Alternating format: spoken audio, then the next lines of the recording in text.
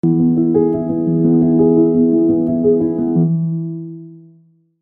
un privilegio para mí. Norma les manda saludos. No le fue posible estar este fin de semana aquí, pero me acompañó mi hijo mayor que anda por ahí en otro campus, y mi hija menor Janita, que está aquí. Es la primera vez que viene acá y está alucinada y contenta, y yo estoy feliz que esté aquí también. Vamos a orar. Señor, gracias. Abrimos nuestro corazón a tu palabra. Tuyo es el reino, tuyo es el poder y tuya la gloria. Señor, respiramos tu presencia, respiramos tu amor, tu bendición y tu gracia sobre nosotros. Muévete y quédate entre nosotros, Señor, y aconséjanos con tu palabra. Abrimos nuestro corazón en el nombre de Jesús. Amén y amén. Siéntense, por favor, si son tan amables. Gracias, Cris y Aide. Nosotros les amamos muchísimo también. Somos afortunados y bendecidos de tenerles, Norma y yo, nuestra familia tan cerca. Son, como decimos en México, otro rollo, otro boleto completamente. Y espero que ustedes sigan apreciando a sus pastores, valorándolos, siendo unos intercesores para ellos. No podemos decir que amamos a nuestros pastores si no oramos por ellos. No es verdad que les amamos cuando no están presentes en nuestras oraciones. Así es que tenemos un pastor común, Cris, Aide, Norma y yo, nuestro pastor Vicente. Y yo no puedo decirle a Vicente te amo si no lo tengo presente en mis oraciones. Eso no es verdad. Y yo sé que muchos de ustedes oran, no bajen su intensidad de oración. Y los que oran ocasionalmente por Cris y Aide, sus pastores, sean más intencionales, más intensos. Son unos locos ellos, y ustedes una iglesia loca por seguir la visión de ellos. Yo se los digo de todo mi corazón. Son una de las iglesias favoritas en mi corazón, porque no se cansan de hacer el bien. No se cansen de hacer el bien. Yo admiro mucho lo que Dios les lleva a hacer. El tema es que algunos de ustedes ni conscientes están de los alcances que Dios les permite tener. A veces viene bien, con que seas un colaborador está bien. Sí, aunque no estés consciente de a dónde llegas, con que estés consciente de que estás operando en unidad y siendo un colaborador es suficiente. Pero valdría la pena que de vez en cuando te asomaras a ver los alcances que tienen. Así es que los bendecimos y estoy contento de estar aquí. Tengo media horita para hablar, suficiente. Así es que tranquilo, Cris, tranquilo. Yo también predico 35 minutos allá. Tenemos igual más cultos. Que se díganle al pastor, relájate. No te preocupes, todo va a estar bien. Voy a hablar un tema que vamos a tener la tentación de decir: si estuviera aquí fulano o fulana, Dios le hubiera hablado. Lo digo porque a veces yo opero así. Pero vamos a dejar que el Señor hable a nuestro corazón. Ten mucho cuidado de darle un codazo a tu esposa o a tu esposo, o voltear a mirarle con la mirada profética de así te están hablando. Vamos a dejar que el Espíritu Santo hable a nuestro corazón particular, ¿está bien? Mateo 5, 23 y 24 dice Jesús: por lo tanto, si presentas una ofrenda en el altar del templo y de pronto recuerdas que alguien tiene algo contra ti, deja la ofrenda allí en el altar, anda y reconcíliate con esa persona. Luego ven y presenta tu ofrenda a Dios. Estos versículos hablan de que se trataba de arreglar las cosas a nivel humano antes de pretender adorar a Dios y estar en paz con Él. Y yo creo que a todos nos acomoda esta exhortación. Todos tenemos personas cerca de nosotros que nos han ofendido, y lamentablemente, yo lo digo con vergüenza, quizás tú también, que hemos ofendido a otros. Pero nos damos cuenta que Jesús aquí no está diciendo que rechazará del todo la ofrenda, sino que está haciendo un ajuste y está dándonos la ruta para que se cumpla el propósito de que la ofrenda que traemos delante de Dios sea aceptable delante de Dios. A mí no me gustaría, cuando yo leo Malaquías me traumo cuando Dios dice: no me traigáis vana ofrenda. Y Dios no está diciendo no me traen ofrenda, pero dice yo la desecharé. Y cuando leemos en Jeremías y en los profetas mayores, uno lee esas cosas y yo lo desecharé. A mí no me gustaría. El otro día estaba ministrando un matrimonio, le pasó algo bien feo. Él no se ha portado bonito y ella pues está endemoniada también. Los dos. Vamos a acabar rápido el tema. Y fue el aniversario y yo le dije: ve adelante, trata de ganar el corazón de tu esposa. Están tan heridos y endemoniados que llegó él con un ramo de flores, le dijo cosas bien bonitas. Ella agarró eso, se fue al bote de la basura, lo tiró y siguió haciendo el quehacer. Yo sé que eso es una brujería, perdón, es una bruja. Y él luego me llama, y ya se quiso hacer la víctima. Le digo: no, tú le has dado durísimo, ahora aguántese. Pero tú te tienes que arrepentir, y ella también. Y bueno, no les voy a contar la consejería, porque cuéntanos, manito, cuéntanos. No les voy a contar todo el chisme. Lo que sí es que él comenzó a arreglar asuntos pendientes. Y de eso se trata el tema: arreglando asuntos pendientes. Y aquí Dios está diciendo: no te voy a echar no quiero que no me ofrendes, no quiero que no me adores, solamente quiero que asegures. Queremos asegurar que lo que traes delante de mí, yo lo acepto. Dios no acepta todo lo que le damos, pero Él quiere aceptar todo lo que pudiéramos ofrecerle. Él, porque es santo, no puede aceptar todo lo que le damos, pero Él, porque es santo y bueno con nosotros, nos quiere ayudar a que nosotros restauremos la ruta para que lo que le ofrezcamos sea olor fragante delante de su presencia. Y Jesús lo que está diciendo aquí: de pronto cuando vienes al altar, al templo, recuerdas que alguien tiene algo contra ti, deja la ofrenda ahí. No dice: hipócrita, maldito, fuera la ofrenda. No. Dice: deja la ofrenda ahí, te la voy a aceptar. Sí, te la voy a aceptar. Entiendo que me amas, sé que me amas, eres genuino, pero te la quiero aceptar. Pero antes ve y arregla un asunto pendiente. Ahora, cuando vamos a primero de Samuel, ¿por dónde comenzamos? Josué capítulo 9. Nos vamos a ir rapidísimo. Casi les voy a dar la cita nada más por cuestión de tiempo. En Josué capítulo 9, de los versículos 3 al 21, voy a parafrasear y a contar la historia, pero los que están tomando notas, recuerdan que el pueblo de Israel salió con gran poder y la gracia de Dios sobre ellos. Van camino a la tierra prometida, le dan en la torre a unos reyes, luego logran conquistar Jericó, la segunda ciudad aunque tuvieron ahí una traba, pero logran ir adelante. Y tienen que llegar a la reunión, a la zona de los Gabaonitas.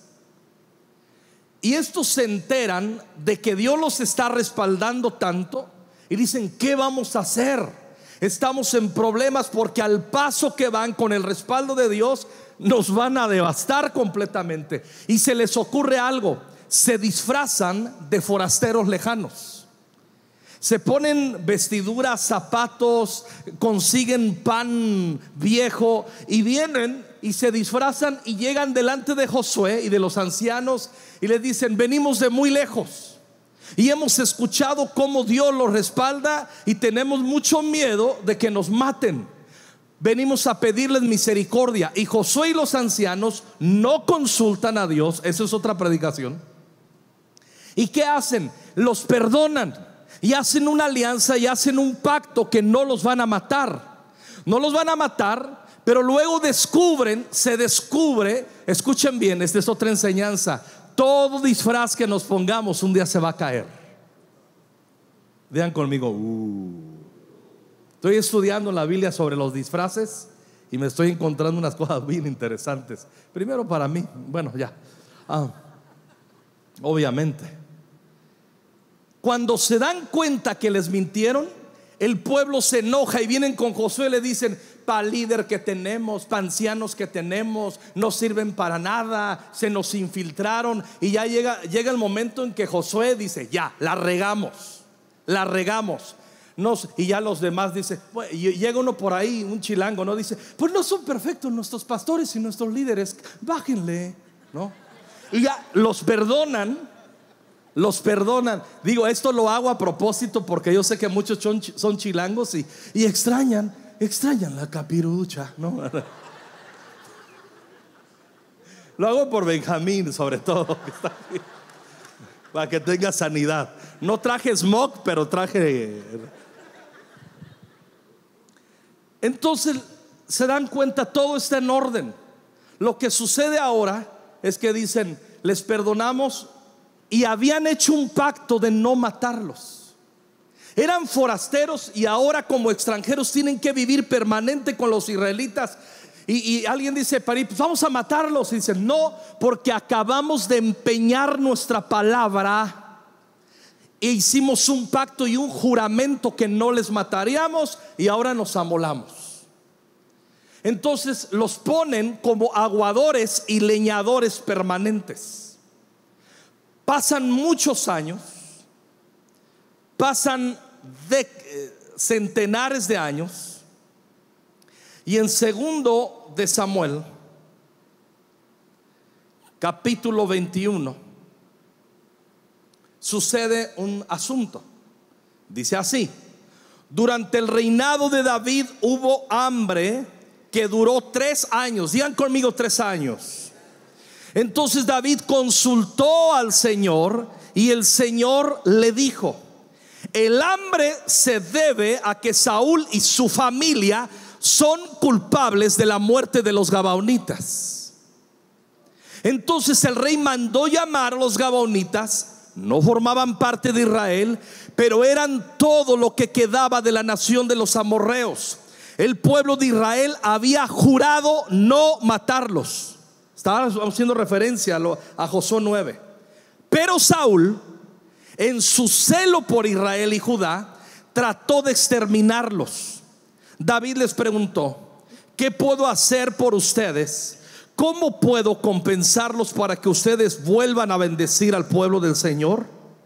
Bueno, el dinero no puede resolver este asunto entre nosotros y la familia de Saúl, le contestaron los gabaonitas. Tampoco podemos exigir la vida de cualquier persona en Israel. ¿Qué puedo hacer entonces?, preguntó David. Solo díganme y lo haré por ustedes. Ellos respondieron: fue Saúl quien planeó destruirnos para impedir que tengamos un lugar en el territorio de Israel. Así que entréguenos 7 hijos de Saúl y los vamos a ejecutar delante del Señor en Gabaón, en el monte del Señor. Muy bien, dijo el rey, lo haré. Es un pasaje extraño. David tuvo la promesa de Dios que iba a tener un cielo abierto. Cuando tú lees el Salmo 89, los versículos donde Dios le hace promesas a David de su reinado, no corresponden, no tiene nada que ver lo que está pasando en sus primeros 3 años de reinado. No tiene nada que ver con lo que Dios le prometió. Pareciera que Dios está fallando. Primer año no llueve, hay sequía, y dice: no hay problema. Segundo año no llueve, sigue la sequía, Y David dice: wow, segundo año. Y llama a los hombres de gobierno. ¿Ustedes creen que la vamos a librar? Dice: sí, vamos a apretarnos un poco el cinturón, pero lo vamos a librar, tenemos almacenado suficiente. Pero ya no llueve el tercer año. Y ahí sí es donde dice David: ¿qué está pasando aquí? Llega a un punto en el que viene: primer año no consultó al Señor, segundo año no consultó al Señor, tercer año viene y consulta a Dios y dice: ¿por qué está el cielo cerrado? Si tú me prometiste cielo abierto, ¿por qué está cerrado? Dios nos ama, Dios ama tu vida, Dios ama tu casa, Dios ama tus hijos, tus hijas. Hay algo que tenemos que tener siempre presente, inalterable, eso no cambia. Dios nos ama y quiere tener que tengamos siempre el cielo abierto, recibiendo todas sus promesas y toda la vida abundante que Él nos prometió. A veces nosotros religiosamente decimos: bueno, tengo el cielo cerrado, pues Dios me está probando, pues por algo será, bendito sea el Señor. Y con tanta ignorancia falta que agregues: y la Virgen de Guadalupe. Esa no es la voluntad de Dios. La voluntad de Dios son cielos abiertos. La voluntad de Dios es que nosotros disfrutemos lo que Él dijo que habríamos de disfrutar por creer en su nombre y por ser sus hijos. Pero hay una realidad aquí: el cielo está cerrado. ¿Qué cerró el cielo? ¿Qué lo puede abrir? Son las dos preguntas. El cielo lo cerró que Saúl, en una ira, en un celo tonto, por racista y clasista, mata a los gabaonitas y violenta y quebranta un pacto y un juramento. Ahora, yo sé que algunos nos estamos preguntando: pero David no hizo nada. ¿Por qué tiene que venir esa maldición, ese cielo cerrado en los tiempos de David, si él no fue quien mató a los gabaonitas? Él no fue el responsable por ello. Con esto comprobamos que hay herencias que tenemos que arreglar, asuntos que tus familias no arreglaron, asuntos que tus padres en ignorancia no arreglaron. Tú tienes que arreglarlos con el poder y la autoridad que te da el nombre de Jesús. Los espíritus ancestrales. Hay mucha gente que se casa amándose. No mucho, que la mayoría, la gran mayoría nos casamos amándonos. ¿Por qué llega un momento que sentimos que el amor acaba? Lolo le salió, ¿verdad? Los millennials dicen: esas son las que escucha mi papá en vez de las alabanzas. Claro. El amor nunca deja de ser, dice la Biblia. Pero hay asuntos de herencia que no cortamos y que estamos en comunión con asuntos que no hemos resuelto, tomando autoridad y quebrantando y arreglando asuntos pendientes. Lamentablemente a veces tenemos que arreglar asuntos pendientes de asuntos que yo que tuve que ver. David pudo haber dicho: y yo no hice nada, eres injusto, Dios. Pero había heredado un reinado. Había heredado un reinado y tenía que romper el asunto. Y lo entendió cuando Dios le dice: es por causa de Saúl que mató a los gabaonitas, violó el juramento de Josué capítulo 9. Y el cielo se cerró. Cuando violamos nosotros, cuando atentamos, cuando no cumplimos nuestra palabra, se cierra el cielo. Yo no tengo un matrimonio perfecto, obviamente, pero en el momento que yo pudiera ofender a Norma, no me gusta ofenderla, pero a veces endemoniadamente logro ofenderla. Yo sé que la Biblia dice que si no le pido perdón y no la trato como a vaso frágil, Dios no va a oír mis oraciones. Esto quiere decir que el cielo se me va a cerrar. Ese versículo a veces lo odio, pero es la palabra de Dios. Entonces, ¿qué tengo que hacer? Lo más pronto posible arreglar mis asuntos pendientes con Norma. ¿Logro arreglarlos a veces rápido? Sí. Final feliz. Pero a veces no. A veces se pone tenso el ambiente. Y yo no puedo simplemente decir, ya valí, esto se acabó, esto no puede ser. Me lo dijo mi mamá, no te cases con ese desgraciado, hija. No tienes discernimiento. Pero es que yo lo amo. Y si tenía razón mi mamá. No, tu mamá no tenía la razón. Tu mamá también estaba media rara. Tú decidiste casarte con ese hombre porque lo amas, tú te quedas a su lado. Pero tienes que quedarte porque Dios está contigo y Él te va a ayudar. Viceversa también. Ay, respiren, me pone nervioso. Así respire, no se me vaya a ahogar. Respiren, por favor.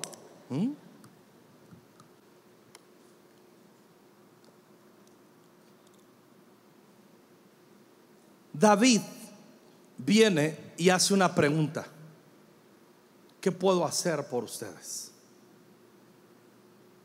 Él pudo haber dicho, no, yo no. Samu, ¿quieres venir, por favor? ¿Qué puedo hacer por ustedes? ¿Cómo puedo compensarlos para que ustedes vuelvan a bendecir al pueblo del Señor? Eso a mí se me hace raro. A ver, está diciendo David una pregunta: ¿qué puedo hacer por ustedes? Eso yo lo entiendo. Pero cuando dice para que puedan volver a bendecir al pueblo del Señor, ¿de cuándo acá esos forasteros extraños que ni están en el pacto de Dios son los que determinan la bendición sobre el pueblo de Dios? ¿De cuándo acá? Pero sucede esto. Esta agua a mí me la regalaron en esta mañana. Esta es mía, me pertenece, es mi herencia y mi propiedad en estos momentos. Pero en un momento determinado, aquí está Samu. Y de repente a mí Samu, como que no me gustan 2, 3 actitudes de él, y yo me siento muy picudo. Y entonces vengo y le digo, ¿sabes qué, Cris? Como que el Samu, pues no me cae bien. Pero nadie le dice sus cosas. Y nos ponemos valientes. Yo se las voy a decir. Y vengo con Samu y le digo, ¿sabes qué, Samu? Ay, si te sientes muy picudo porque eres pastor de visión juvenil, ¿no? Ay, sí, sí. No, pues ¿sabes qué? Voy a decir algo que es un ejemplo, es un ejemplo. Porque las palabras a veces aún en broma hieren, pero no es el caso. Solamente te tomo como un ejemplo. Yo no estoy de acuerdo que tú seas el pastor. Sí, porque eres un soberbio. No, soberbio no. Doble porción de soberbia. Sí, y yo no estoy de acuerdo, pero bueno, allá Cris, que te puso. ¿Sí? Y yo decía, además, y yo empiezo a ofenderlo. En el momento en que yo lo ofendí, extiende tus manos, yo le paso mi herencia. Y yo me voy y le digo, ¿sabes qué, Cris? Le dije sus cosas al Samu. Yo sí le dije sus cosas. Y yo estoy bien contento acá, bien valiente, que yo le saco el pecho y me siento muy picudo. Pero de repente tengo sed. Yo digo, tengo sed. ¿Dónde está mi agua? ¿Dónde está mi agua? Y yo comienzo a tener sed. Y cuando menos me doy cuenta, mi herencia yo se la trasladé a quien ofendí. En el momento en que ofendemos a alguien, le trasladamos la bendición. ¿De quién es legalmente esta agua? Es mía. ¿Qué importa que sea mía si él la posee? ¿Qué importa que sea mío si yo no lo disfruto?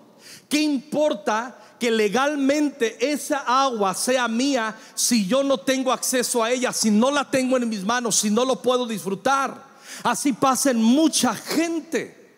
Hay mucha gente que deja aún de creer que el evangelio es eficaz porque piensan que Dios me olvidó, Dios esto, Dios lo otro, Dios no es tan bueno como dicen que es. ¿Por qué no estoy viviendo la vida abundante que Jesús me prometió? Muy sencillo, porque cuando yo ofendo a alguien, en el momento en que yo ofendí a Samu, yo le di en custodia y él está administrando mi bendición. Y hasta que yo vengo y arreglo asuntos pendientes y le digo, Samu, perdóname, Lo que te dije el otro día, creo que estoy equivocado firmemente. Creo que me equivoqué, fui severo contigo. Puede que haya unas cosas que discrepo contigo, pero no tenían que ver con mi apreciación con lo que te dije. Yo te herí, te dije que eres un soberbio, pero realmente el soberbio soy yo. Te quiero pedir que me perdones, pero luego tengo que restituir.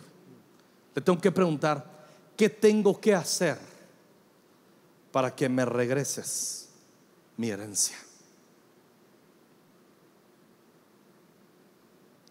Entonces, en el momento en el que yo le pido perdón, le restituyo, yo tengo otra vez en mis manos lo que me pertenece y lo puedo disfrutar al máximo.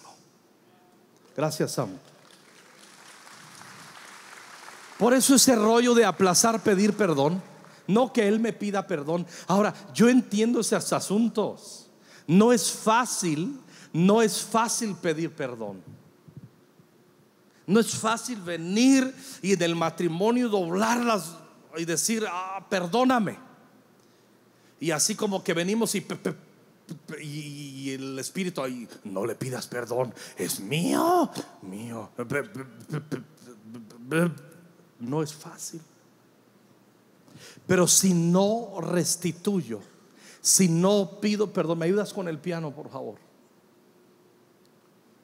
Me quedo en problemas. Tenemos que aprender a arreglar asuntos pendientes. ¿Qué puedo hacer por ustedes?, pregunta David. ¿Cómo puedo compensarlos para que ustedes vuelvan a bendecir? Cuando llegamos a 2 de Samuel capítulo 2, 14 dice: luego el rey ordenó que enterraran los huesos en la tumba de Cis, padre de Saúl, en la ciudad de Sela, en la tierra de Benjamín. Después de que David entregó a estos 7 hombres, los ahorcaron. Lo que sucedió, dice aquí, Dios hizo que terminara el hambre en la tierra. Se volvió a abrir el cielo. Se volvió a abrir el cielo. La siguiente reunión yo voy a dar la continuación de esto.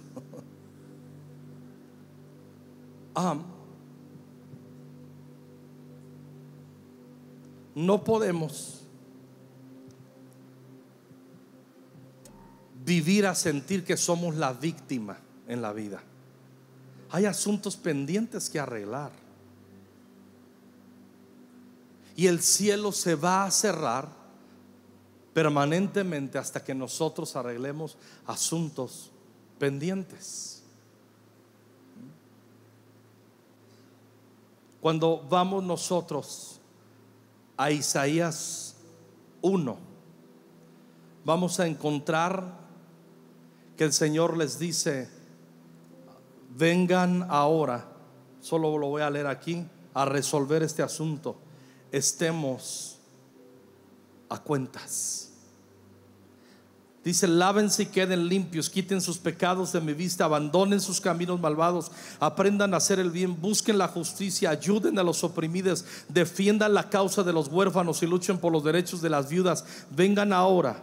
Primero vayan a arreglar asuntos pendientes y luego vengan y nos ponemos a cuentas. Si sabes que tienes un asunto pendiente, arréglalo. Hablando yo este tema, yo exhorté hace unas semanas a varios matrimonios, o más bien parejas, que no están casados. Le digo, yo entiendo que cuando no conocemos a Cristo, pues hacemos un montón de tonterías. Ya vienes como, o sea, la mujer samaritana te queda pero lejos, ya como 7 maridos tú, ¿no? Y 8 esposas. Y estamos en Cristo, es normal. Perdemos la cordura. Pero tú llegas a Cristo y simplemente ya encontré a Jesús. Y el asunto pendiente de regularizar tu vida, y el asunto pendiente de no estar viviendo en unión libre, son asuntos que hay que arreglar. Son asuntos, no, ya tenemos 15 años así, pues ya lo que Dios separó, lo que Dios unió, no lo separa el hombre. No, fírmale. Arregla ese papel de divorcio, regulariza tu matrimonio. Arregla ese asunto pendiente, porque si no, tú tienes el cielo cerrado. Y si tienes el cielo cerrado, no vas a tener cosechas y no va a haber grano en el granero que tú puedas bendecir a tus hijos. No vas a bendecir a tus hijos y a tus generaciones. Hay asuntos pendientes que arreglar. Yo podría citarles un montón de asuntos pendientes. Dios ha estado tratando con mi corazón. La siguiente reunión vamos a hablar del poder de restituir. Es bien importante dar la cara y restituir. Pararse y decir: me equivoqué, lo hice mal. Pero aquí vemos, se abrió el cielo hasta que nuevamente David asumió responsabilidad.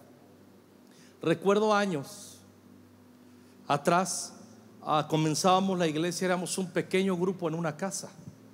Y lo que sucedió es que yo notaba que por más que yo enseñaba los principios de dar, de honrar a Dios, la gente se me quedaba viendo así como que: ¿y por qué tengo que dar? Había algo anormal. Yo me frustré y fui con uno de los fundadores de la iglesia, el hombre que estaba ahí desde el principio, y le dije: hermano, ¿qué pasa aquí? Oramos unos días y él vino y me dijo: hace tiempo, antes de que tú llegaras aquí, en la misión, pequeño grupo, una célula, estaba creciendo, y un hombre, el encargado, pidió una ofrenda para comprar un terreno porque estaba prosperando la obra, y ese dinero él fingió que lo habían asaltado y él robó ese dinero, y la gente quedó desilusionada. Y había un espíritu de sequía que se plantó ahí. Yo no robé, yo no he robado, pero heredé un pastorado de alguien que sí robó. Yo tuve que pararme y decirles: les pido perdón por lo que hizo aquel hombre cuando les engañó con ese dinero que tú diste con tu esfuerzo y con devoción para la obra. Por favor, perdón en el nombre de Jesús. Escúchenme bien, a partir de ese día la gente comenzó a dar y a dar y a dar y a dar. Yo arreglé un asunto pendiente. A lo mejor no me correspondía.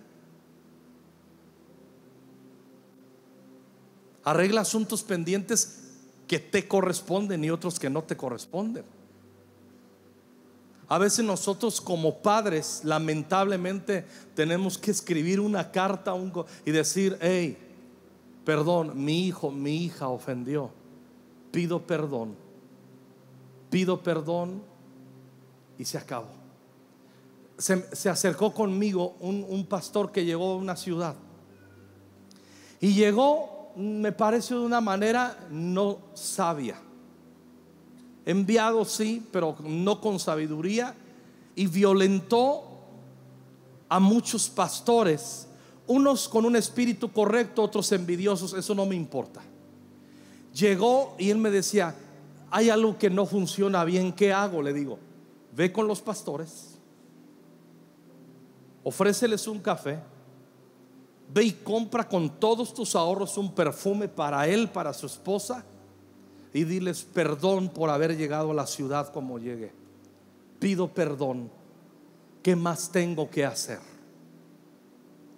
Y dice: no, me estás pidiendo algo muy grueso. No lo ha hecho, se le va a cerrar el cielo. Ahorita tiene fuerzas, pero se le va a cerrar el cielo. No lo estoy maldiciendo, le estoy describiendo, porque no podemos escapar ante principios que establece la palabra de Dios. Te quiero animar a algo: arregla asuntos pendientes. En tu matrimonio, no te des por derrotado, no te des por derrotada. Arregla esos asuntos pendientes. La gracia de Dios, el Espíritu Santo te va a ayudar. Si tú vienes por primera vez ahí en tu lugar, haz conmigo esta oración. Si le vas a entregar tu vida a Cristo, levanta tu mano ahí en tu lugar y di: yo quiero entregarle mi vida a Cristo. Y tú arreglas asuntos pendientes. Él te perdona, Él te ama, Él te da nueva vida. Di conmigo esta oración: Señor Jesús, te doy gracias porque tú perdonas mis pecados. Te quiero pedir que perdones todas las ofensas que yo he hecho, y yo me pongo a cuentas contigo. En el nombre de Jesús, arreglo mis asuntos pendientes contigo, me reconcilio contigo, en el nombre de Jesús.